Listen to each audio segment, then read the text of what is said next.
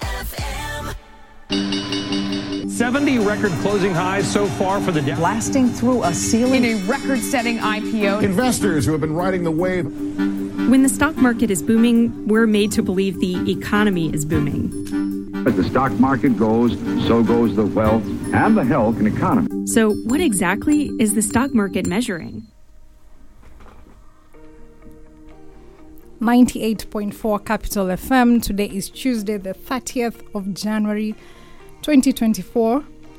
And it is time for the financial forecast, a show that seeks to delve into matters economy, finance, and money matters. Nyambura Ndongo alongside Ken Gishinga, Chief Economist, Mentoria Economics. And today we do have a special guest who we are going to be introducing later in the show. So Ken, January has finally come to an end.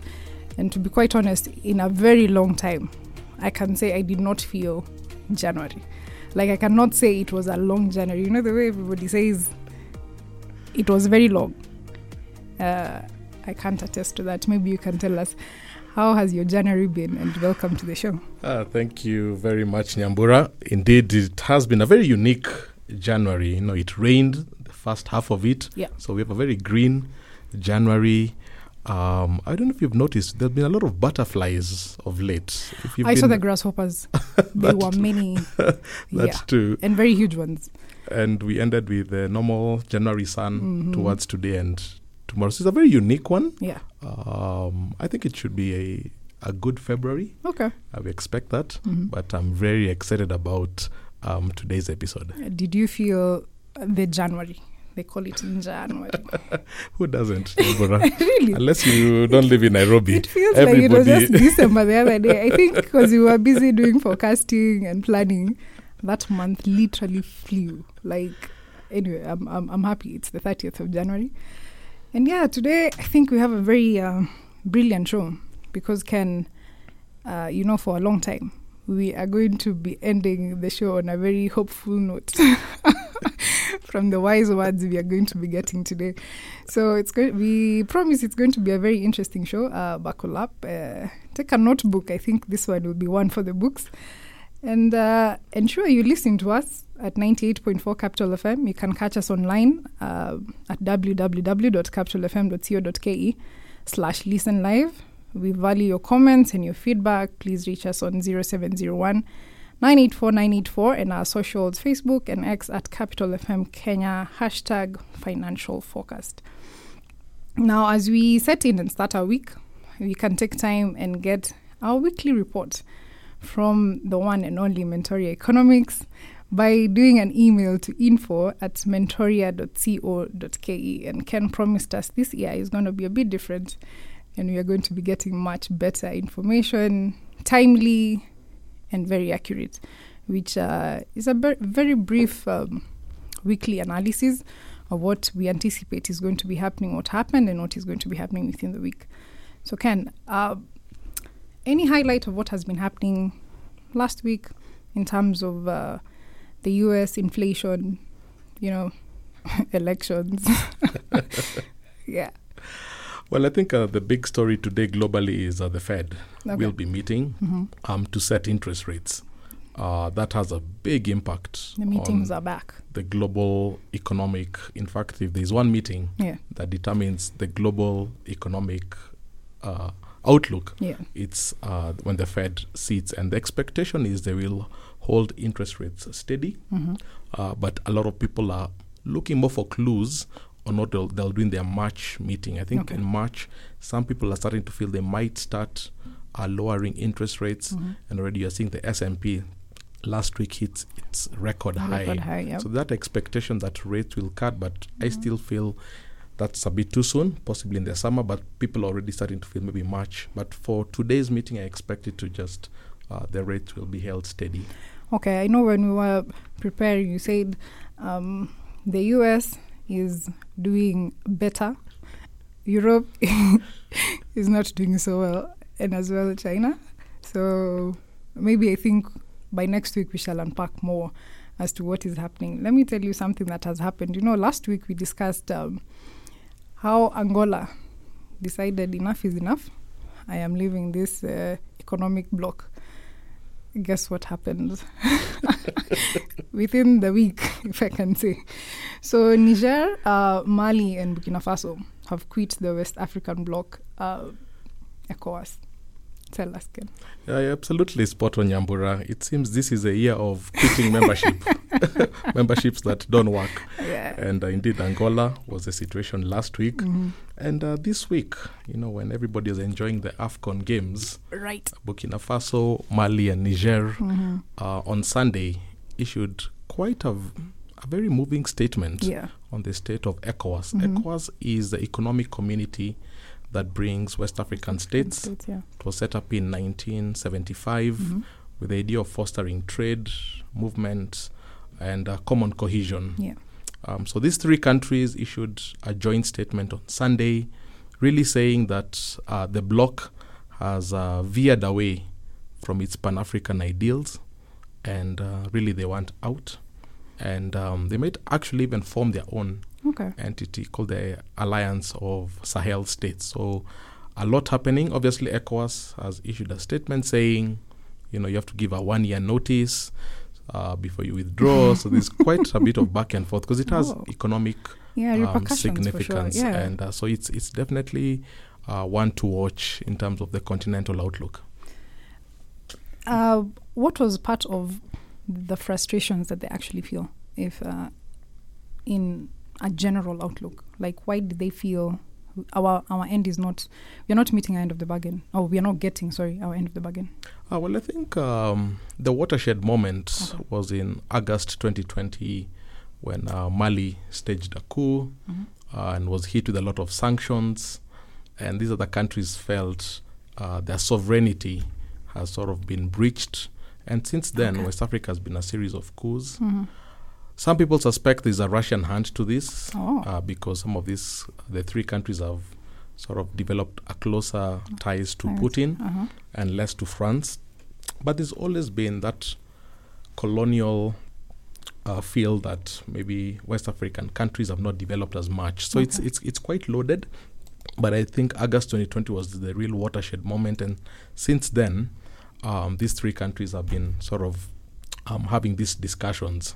Obviously, ECOWAS will be trying its best to bring them back because it gets its power from its membership. Yeah. And when its membership is three less, definitely in terms of trade, economic opportunities, it makes it much weaker. So I think they also tied other issues of security, saying ECOWAS has not helped in the fight against terrorism and such. But one does feel there's a sense of sovereignty flexing that's taking place in those three countries. How do we see this playing out for the economic impact? One, for Africa. Are they such key global continental players in ECOWAS that the impact is going to be felt immediately? Well, I think there has been a big push, and we've talked about it on this show, about the Pan-African Continental Market, the African Continental Free Trade Agreement, which should form the largest free trade market in the world. Yeah. And the easiest way to achieve that was to bring the regional blocks together. East African Community, SADC, ECOWAS. Now, if these blocks are already falling apart, that whole process starts falling apart. And I think people thinking about trade have to think hard about trade. And I was really reflecting on it today. Yeah. Much of the African continental free trade has been bringing together the former colonial states together into forming one market. But economic history doesn't really support that notion. And I keep saying our economics needs to be informed by history. Right. So if you look at East Africa, for example, Kenya, Tanzania, even Mozambique, places like Beira Port in Mozambique, the Sofala area, they actually had closer ties with the Middle East and the Far East. So if you look at a city called Sofala in Mozambique, it has great ties with the Arab world. Zanzibar has great ties with the Arab world and the Far East. So I've always said, as we think about trade links, let's look at ancient migration, and actually might find there's a richer vein of trade. Right. And we need to look at this historical. And I think some of these crumblings might actually start forcing people to think, what are the natural trade patterns? And how do we build now meaningful trade blocks from the natural historical trade movements that have been there and have been experienced. Right. I can tell you one thing Kenya is going to be grappling with is our trade, and that's because stories that made the headlines this week, Ken, was that manufacturers are hurting. Now, we have discussed the factors of production and how important they are to this economy. But we have seen the defaults, the bank defaults, and manufacturers are actually leading up to being the key people who are actually leading in bank defaults. Is this a reflection of the economy, the taxation, the unemployment?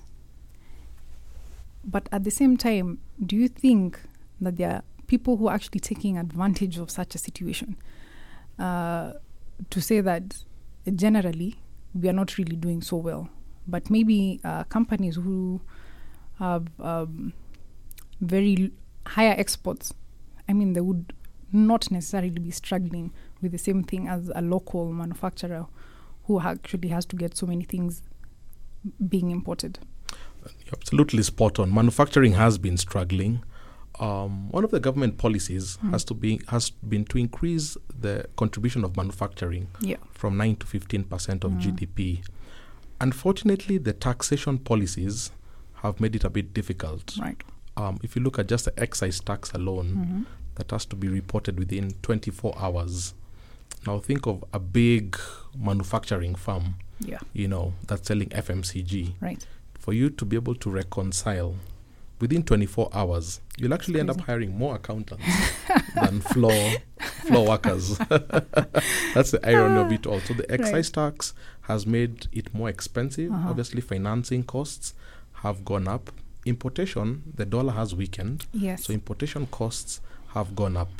And on the demand side, the consumer has purchasing power has been eroded by inflation. Right. Because we're not seeing a lot of wages sort of like recalibrating, keeping up with inflation. So that combination of higher cost of production and a weaker clientele obviously has made manufacturing companies definitely much more exposed. They are now leading in terms of non-performing loans. They have even exceeded traders who are the highest because of delayed payments. And now manufacturing are leading that.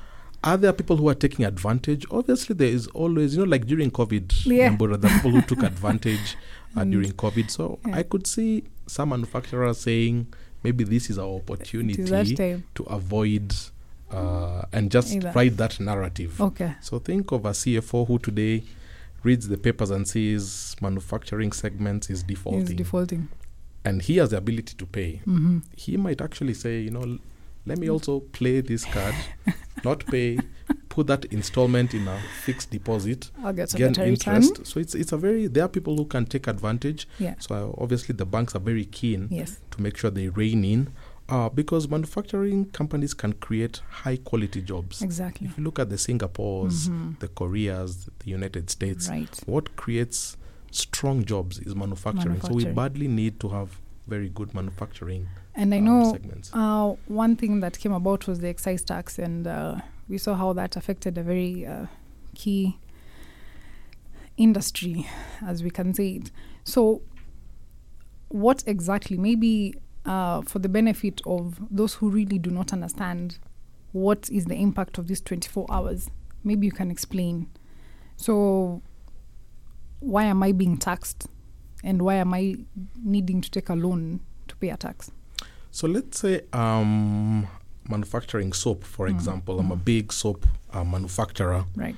And obviously I don't sell my products directly to the public. I sell it through distributors who sell it through retailers. Yeah. So there are almost 4 levels before it gets to you and me as individuals. Yeah. So when the distributor buys it from me, already that transaction has happened, and I must pay the excise tax even before the distributor sells it to the supermarket, and the supermarket to the individual. So even before the real profit is recognized, the tax is due. You have to send it because it's 24 hours. So you end up having to employ a lot more accountants than soap producers. That becomes the irony of it all, and to the point where you even start having to borrow money to actually pay the tax. Pay tax. So, when you talk about principles of taxation, and Adam Smith, in his Wealth of Nations, talked about the principles of taxation. He said tax principles have to be just, but they also have to be administratively easy, convenient. If something is too difficult and you have to have a battery of accountants, then it means actually you incentivize people to dodge such things. So I think and I know right now the Treasury is working on a new tax policy. These are the things that they need to ask. When a new tax policy proposal comes in, ask, is it first just? Number two, is it administratively cumbersome? And if it is, we might end up spending more money than collecting it. And that. So we really hope as the new tax policy is being drafted, these are some of the things that will come up. Do you think they need public participation for that? Absolutely. And not during Christmas. Through an email. During working hours. That is likely responded. Can we have a special guest today? Please do have the pleasure of introducing our guest today. Indeed. Today we are so privileged to have a special guest. Indeed, it's going to be quite a treat. And I think all our listeners are very keen. We have the pleasure of having Yusuf Keshavjee. Mr. Keshavjee is a shareholder of the White Rose Group of Companies, a 72-year-old company which includes a network of over 60 dry cleaning service outlets in Kenya, Uganda, as well as a beach resort at the coast. Nice. Obviously, if you're Kenyan, you must have gone into a White Rose dry cleaner at some point. Aside from his professional work, he has been heavily involved in a volunteering capacity for the past 15 years as a trustee on the international board of the Aga Khan University, as well as a chairman of the Aga Khan Foundation, East Africa, for over 10 years. He has been a member of the Rotary Club of Nairobi since 1978, and is also extremely passionate about social enterprise. He's one of the founders of Honey Care Africa, an award-winning social enterprise, the first of its kind in the region, impacting on the livelihoods of over 20,000 farmers. He is a graduate with an honors degree from the London School of Economics, as well as from an executive program at the Harvard Business School. And he is no stranger to presidents. He has received a head of state commendation by former President Mwai Kibaki, and was one of 4 delegates representing Kenya at President Obama's Entrepreneurship Summit held in Washington, D.C. in 2010. Welcome to Capital FM, Yusuf. Thank you. And welcome to Financial Focus. Yep. Thank you. Yeah, that is quite a very heavy introduction. So I'm sure our listeners are really like White Rose, Yusuf, Harvard, and the connection. So just a brief overview. 72 years in business operation. That is how long you have been in business. 72 years. Right. Started in 1952 in dry cleaning. Right. And this is our 3rd generation of the family. I tell you, Ken, today we are taking notes. We are taking so many notes. So let's take a brief history as to how you got here. Yusuf, you were born in South Africa, but you landed in Kenya. How? Okay, that's an interesting question. Yes. South Africa, my grandfather emigrated from India to South Africa in the 1870s. Right. And he came to South Africa there was a form of kalaba from the very beginning, but there were opportunities, and they continued there. But I think the real test, where I think my father decided to emigrate, was when the government, the Afrikaner government in 1948, institutionalized apartheid. Right. And living under apartheid was extremely difficult. Because I want to just give you two examples. Yes. One is my father had a strong social bias to everything he did. Right. So he used to he had a cinema in Pretoria, and he used to have young artists performing there, give them an opportunity to perform. And there was an 18-year-old girl, Miriam Makeba, right, who performed there. But a week later, he was called by the police department that how are you asking young Africans to entertain Africans at your cinema? It was amazing. And this woman became world famous. She is. Yeah, but then you see, he was immediately attacked by the police department that you're allowing young Africans to perform there. It's just, the principles of apartheid, you know them. Yeah. Then there's another example. Two of my cousins, by the way, were political prisoners. They were activists of the first order, fighting apartheid from the word go, since they were 18, 19. And there's one example I heard of yesterday. Right. There was a man who saved for 15 years to build a house in Durban, which is the Indian Ocean coast. Right. And after 5 years of living there, the government declared that as a white area. Uh-oh. He had to leave that place, go elsewhere in South Africa, lost all his money, no compensation. No compensation. That was apartheid. And there's an uncle of mine who had a bakery, and they would bring in just at random regulations to say you can't sell bread before 8 o'clock in the morning. Most people would buy bread from 6 to 8. But because he is Indian, he is not white, right, they started putting in these regulations. So the bread business collapsed. It has to collapse. Of course. So these are the type of laws and regulations that came in, just affecting all non-whites. Because there, the Asians and the Africans were both as non-whites. That's what I was actually wanting. It wasn't a three-tier system like in Kenya. The Asian, the European. Yes. But there it was all non-whites. It is either white or non-white. Or nothing. So that's why you had all these stations and restaurants, only whites, benches at parks. Some areas you couldn't go into, and they'd affect your business and move you completely to another area. So it was difficult. Okay.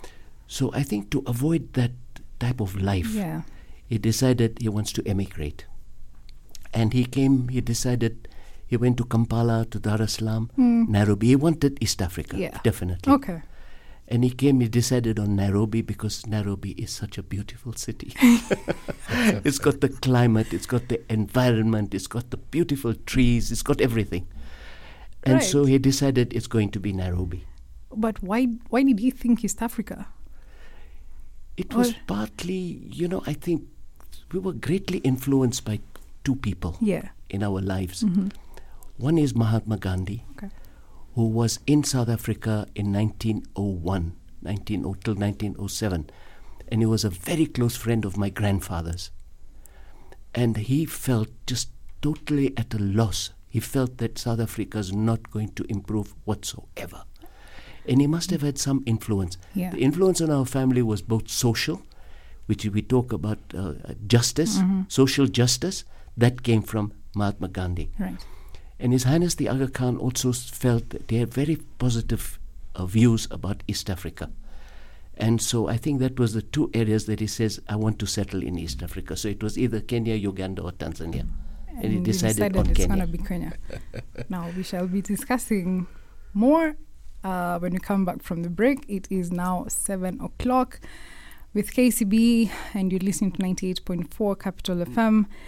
So KCB is the bank that is inspired by people who want to do better. KCB, for people, for better.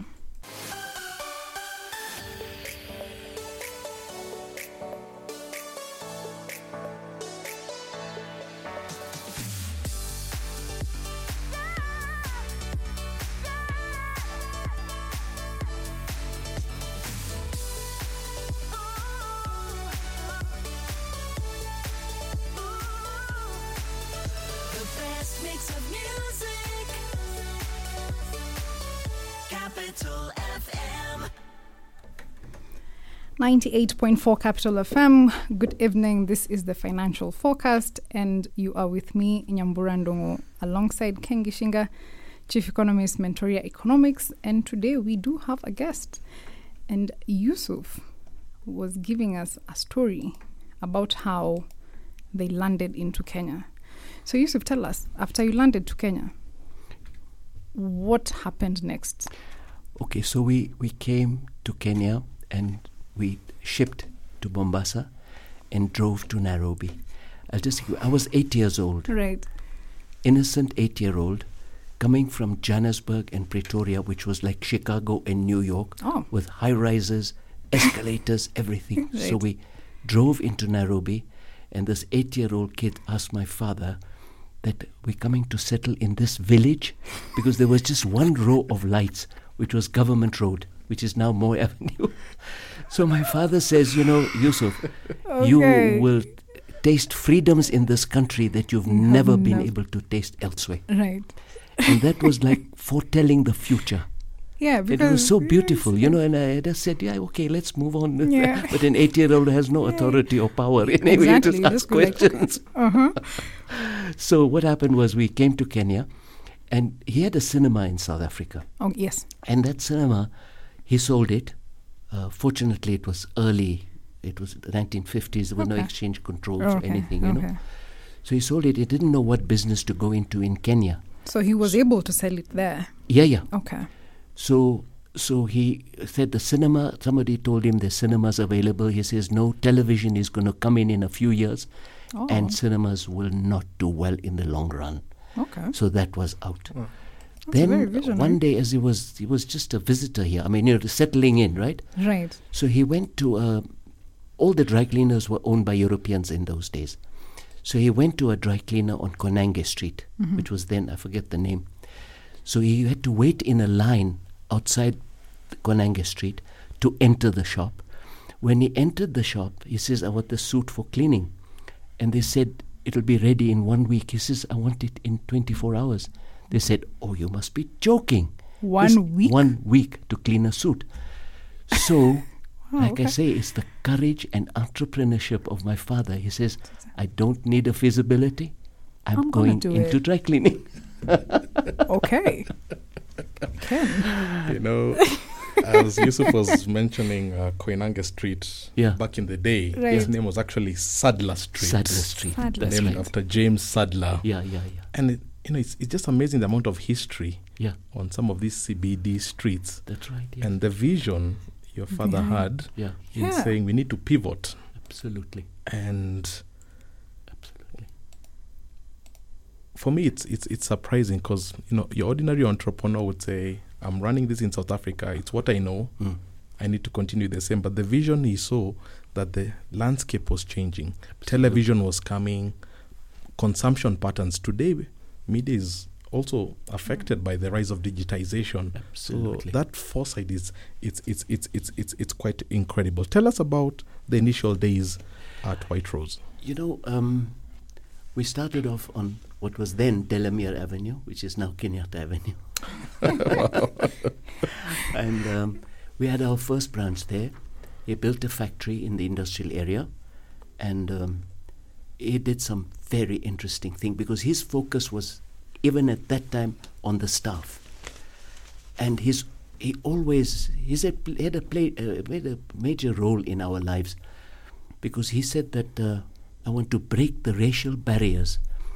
The emergency had just begun 6 months after we arrived here. Oh, wow. But he had that faith. He says there's greater hope in Kenya than in South Africa. I don't know why. Again, it's intuition. Yes. Is it the courage of an entrepreneur to say, I'm willing to take those risks? Right. And so he opened this dry cleaning business, and he sent all his senior staff for training. The training could only take place in South Africa at that time. Oh. So he trained them in dry cleaning technology and everything else. And then he fought. He was such a social activist that he said, I want to play a part in the struggle for freedom in Kenya. And he says the Mama struggle is wonderful. So what he did, there was Atru Kapila and Dennis Pritt, who were the lawyers for Kenyatta. They wanted to have a meeting in Nairobi, and they were worried that the government would arrest them. Right. Okay? So my father was with them and said, okay, why don't you meet at our house? So he had a party at home so that all the lawyers could meet. So, he did his small bit, but he did it with gusto. Right. And so that was one. Then he also helped Kenyatta when he was in Maralal. Right. And also he says, I want to fight racism in every way. So he chose me as his guinea pig. You know what he did? He sent me to the first multiracial school in Kenya. Okay. The governor of Kenya was very supportive of this experiment. It was an experiment of multiracial education. Okay. And he gave part of government house land to the school to start near the Girl Guides headquarters. Right. You'd see Hospital Hill School. So he sent me there, and he says, I want you to see about meritorious academic performance. Okay. You'll see that we're all the same. Yes. So it was so important for me in my life, and he just broke every barrier that he saw.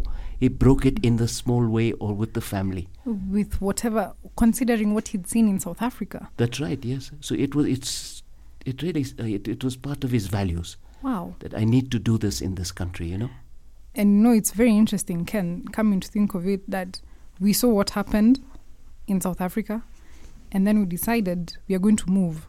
And then you move and come and be part of the fight that you have seen, and now you make it a personal endeavor to actually make a change. I know. I think that we can see where the 72 years have come from. I mean, it's absolutely fascinating. And, in many times when we talk about entrepreneurs and founders, we always talk about Schumpeter's. The idea of an entrepreneur has an appetite for risk. But what I'm hearing from Yusuf is beyond risk, there's an element of social justice that's coupled. So African entrepreneurship is not just the pursuit of risk, but also risk with a common good objective. And the experiment that Yusuf was taken through, going through Hospital Hill, that was, and for me that was considered the top school. Yeah. Absolutely. Especially in 1952. The only one existing during the emergency. Right. Which is surprising.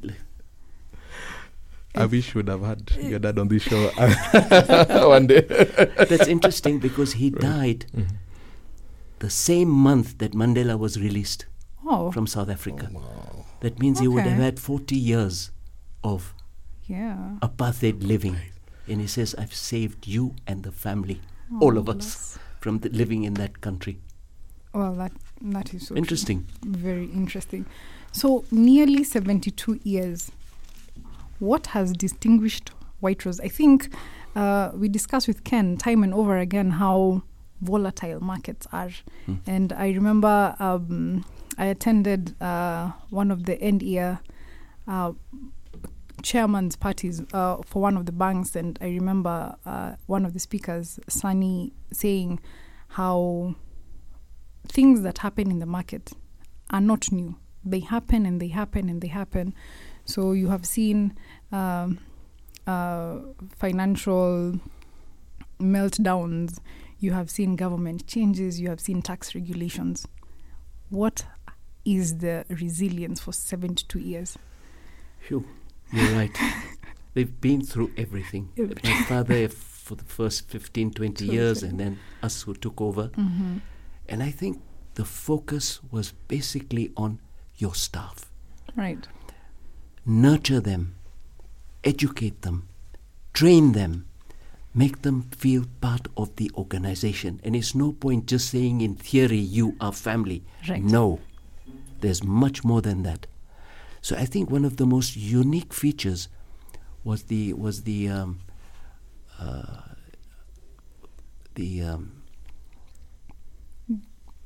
participation of staff in decision making. Right.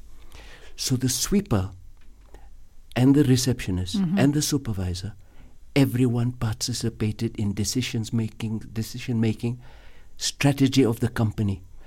And that gave them a sense of ownership of the company. True.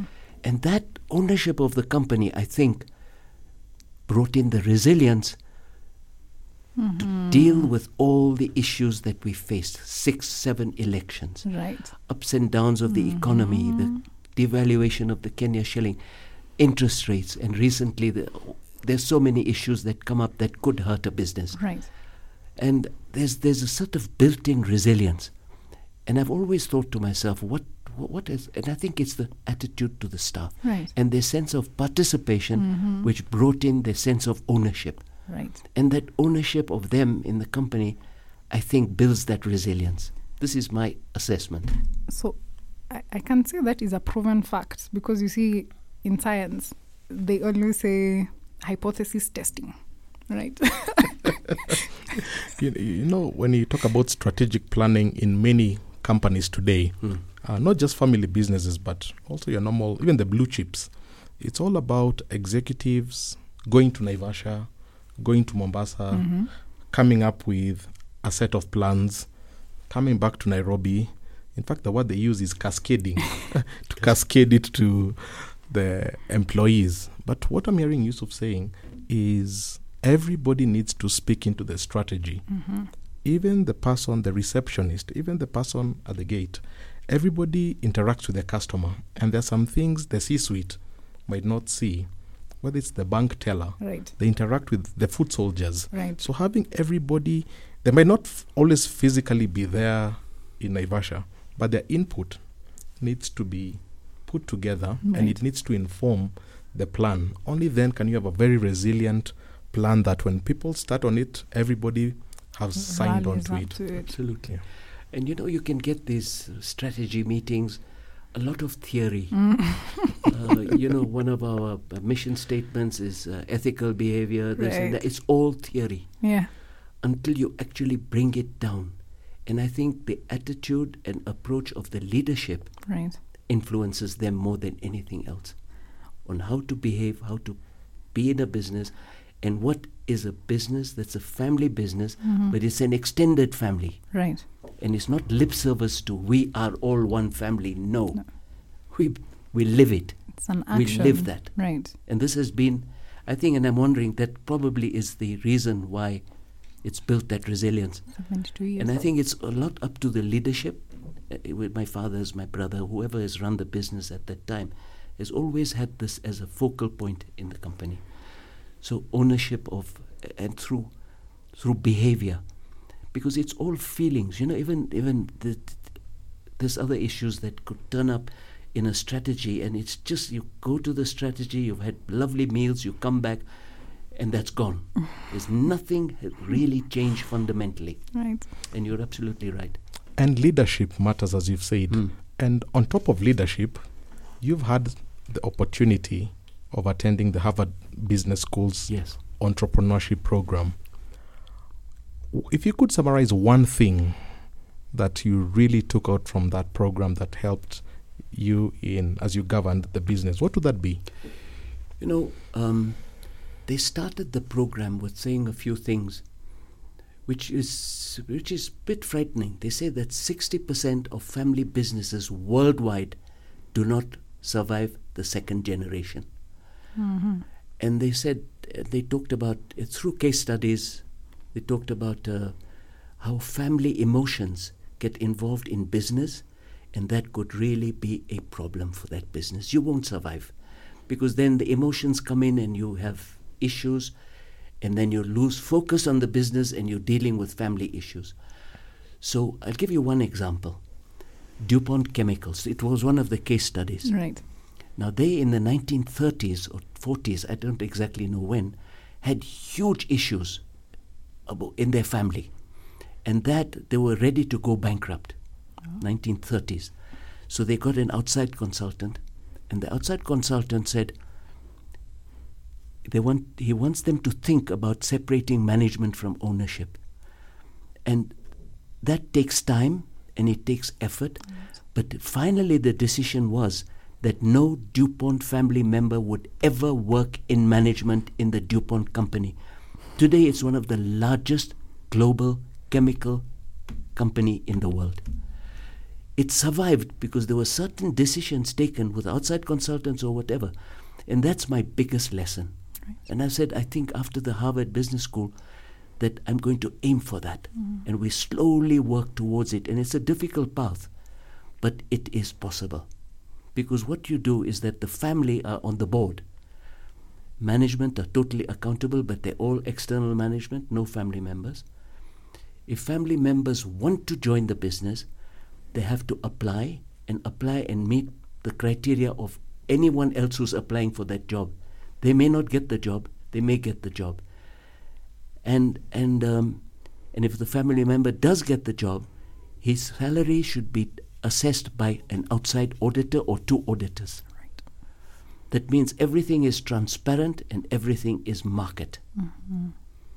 So I think it took a lot of effort because we had to have much more frequent directors' meetings just to make sure that we're monitoring this process, this transition to separating management from ownership.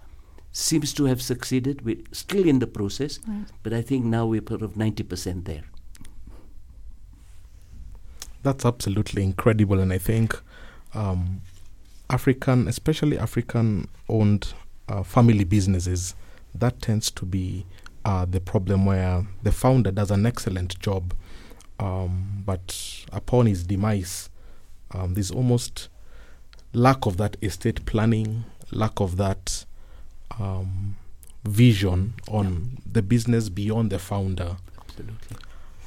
Do you think, and for me as an economist, it has economic impacts when I think of family businesses in Kenya that struggle, particularly negotiating beyond the founder, where they have court cases, which means that even the employees who work for these companies end up being stranded. Do you think it would be too much if the government would say there needs to be a mandatory estate planning, for at least for family businesses that employ maybe over 50 people? Do you think that would be... I don't. I think it has to come from our own value system rather than the government maintaining it.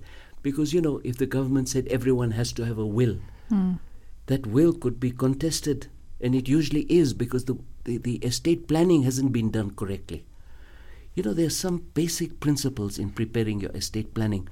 Number one, we feel that, the culture, and this is Indian and African. Right. The culture is that your daughters don't get any inheritance. They are looked after by their husbands. And that is very unfair. It's gender inequality. And I think that is very... This is just one aspect. The other one is to have equity within the family as well. And no biases. And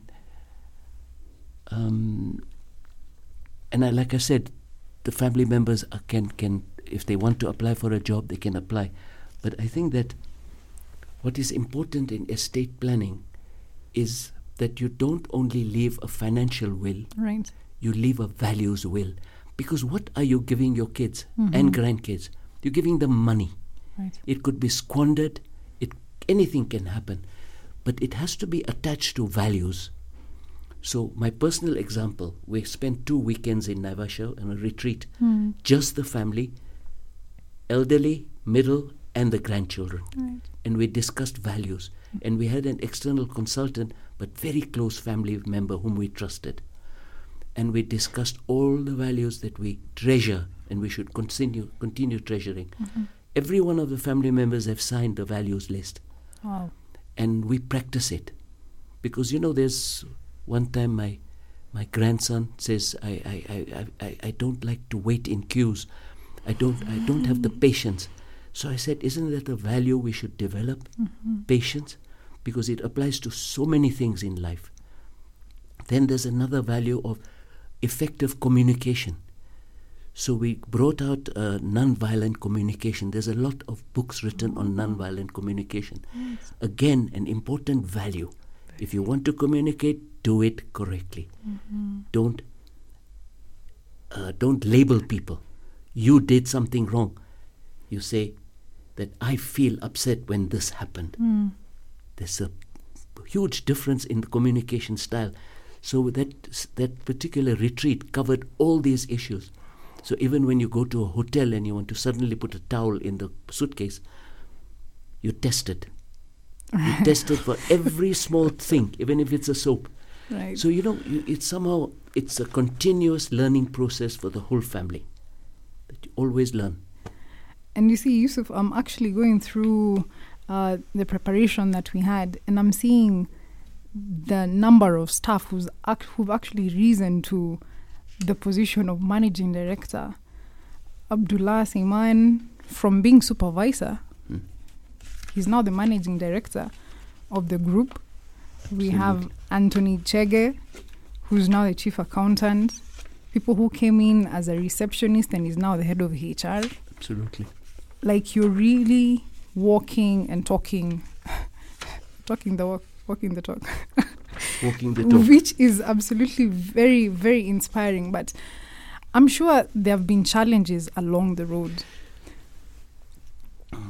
We've now started getting staff directly from university. Yeah. It's Simon Abuga, directly from university, but he's at the lower level. But we knew that he will eventually be our marketing manager.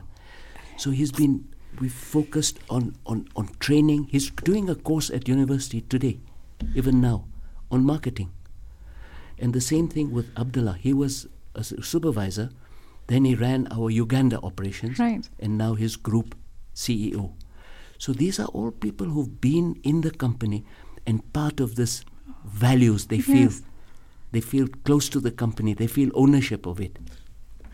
I'm just looking at Nyambura's facial expression, and she's absolutely astounded. I am in shock. Because in this world of the Gen Zs, where they say everything is now and now, I know. And you come and do your 1-2 years and moving on. So when I look at some of the names you've mentioned, people who've been there for 24 years, right, 20 years, and it goes back to values.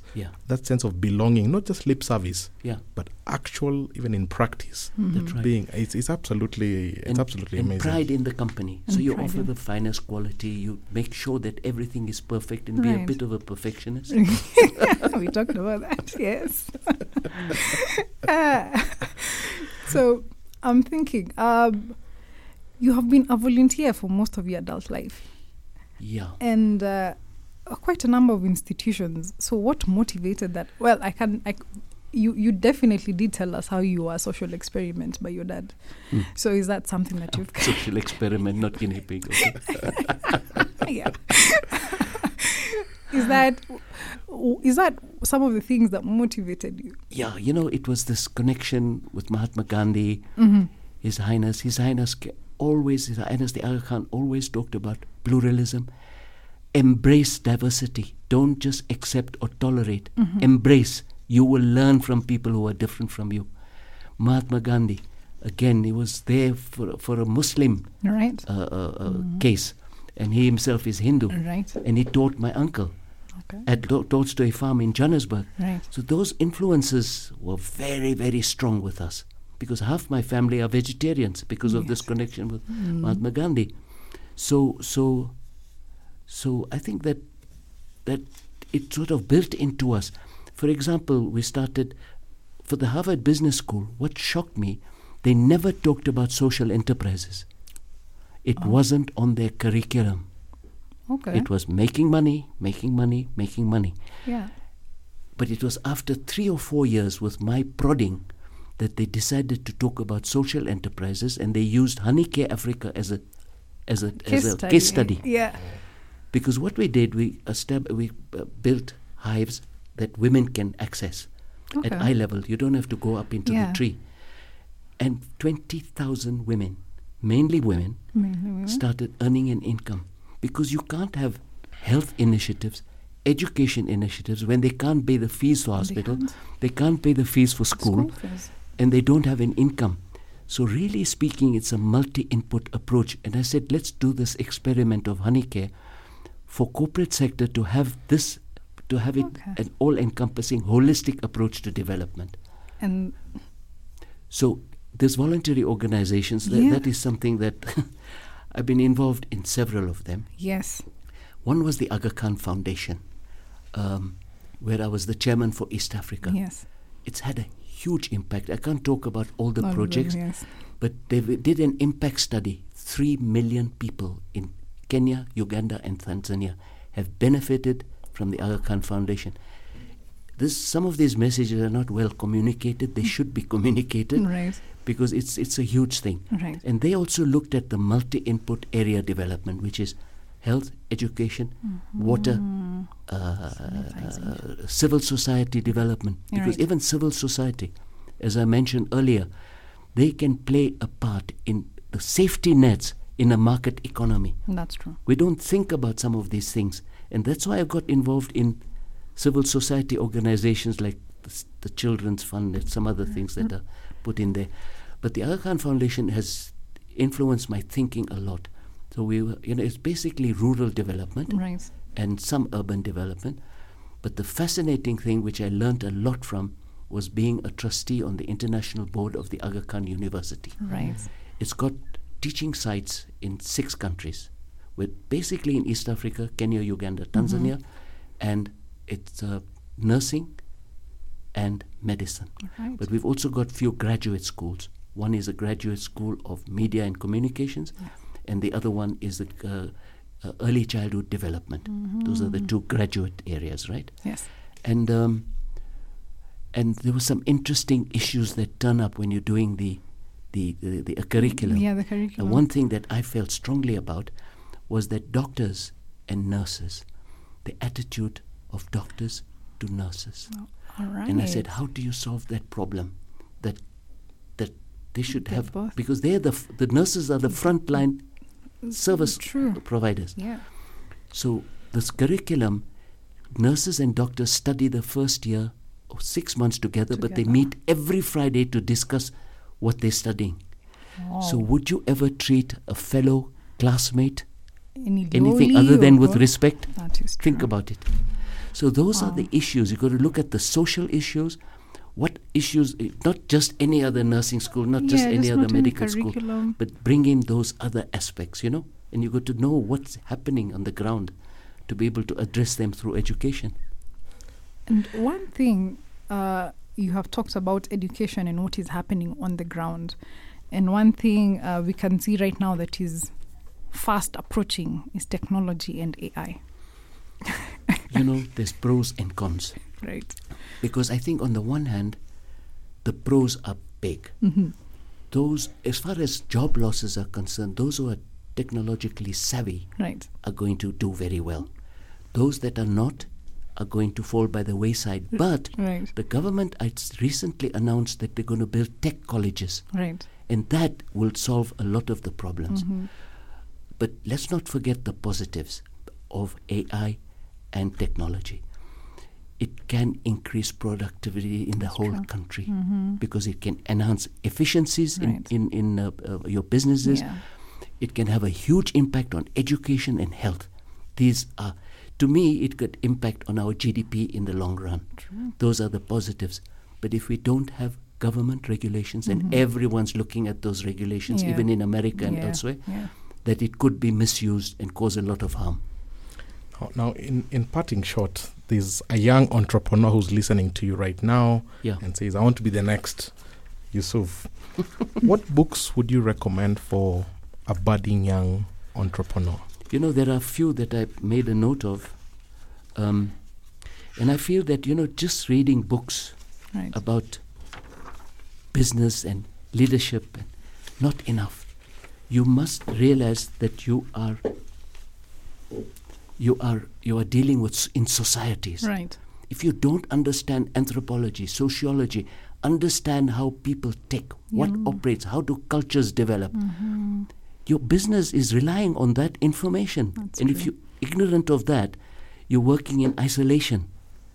I don't know. And that brings in this issue of staff, ownership. It's a cultural issue. Because you also find out that they love stories. Kenyans love stories. Right. And if you approach with stories, they just love it. They love the company. Where did you learn that stories are important to the culture here? From books you read. And that's why I'm saying I've thought about 2 or 3 books. Right. And 2 of them are related to business directly. Right, One is Oversubscribed by Daniel Priestley. It's an amazing book on marketing. It really is good. Right. I've made several copies for our marketing people to look at. Then the other one is Up and Ahead by Sunny Bindra, a local author. Right. It's brilliant. When you talk about strategies going to Navasha, that book will just turn everything you're thinking about strategies. And the third one is what I'm talking about, which is, until you have a mental state that is being in the moment, you can be so much more productive rather than fretting about guilt of the past or fear of the future. If you're in the moment, to me, that is the path to happiness. We're all aiming for happiness. Doesn't come through money.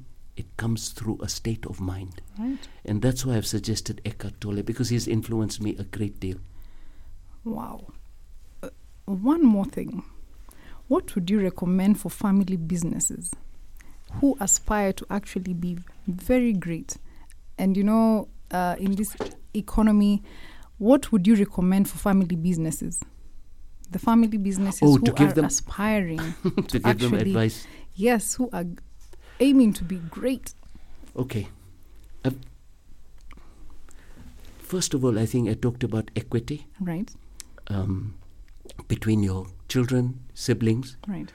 Number 2 is, I think I've talked about some of the issues already, separating management from ownership. Work towards that. And also salaries that you pay family members. Right. Make sure that they don't demand extra shares because they're working in the company. That's the biggest problem you're going to find.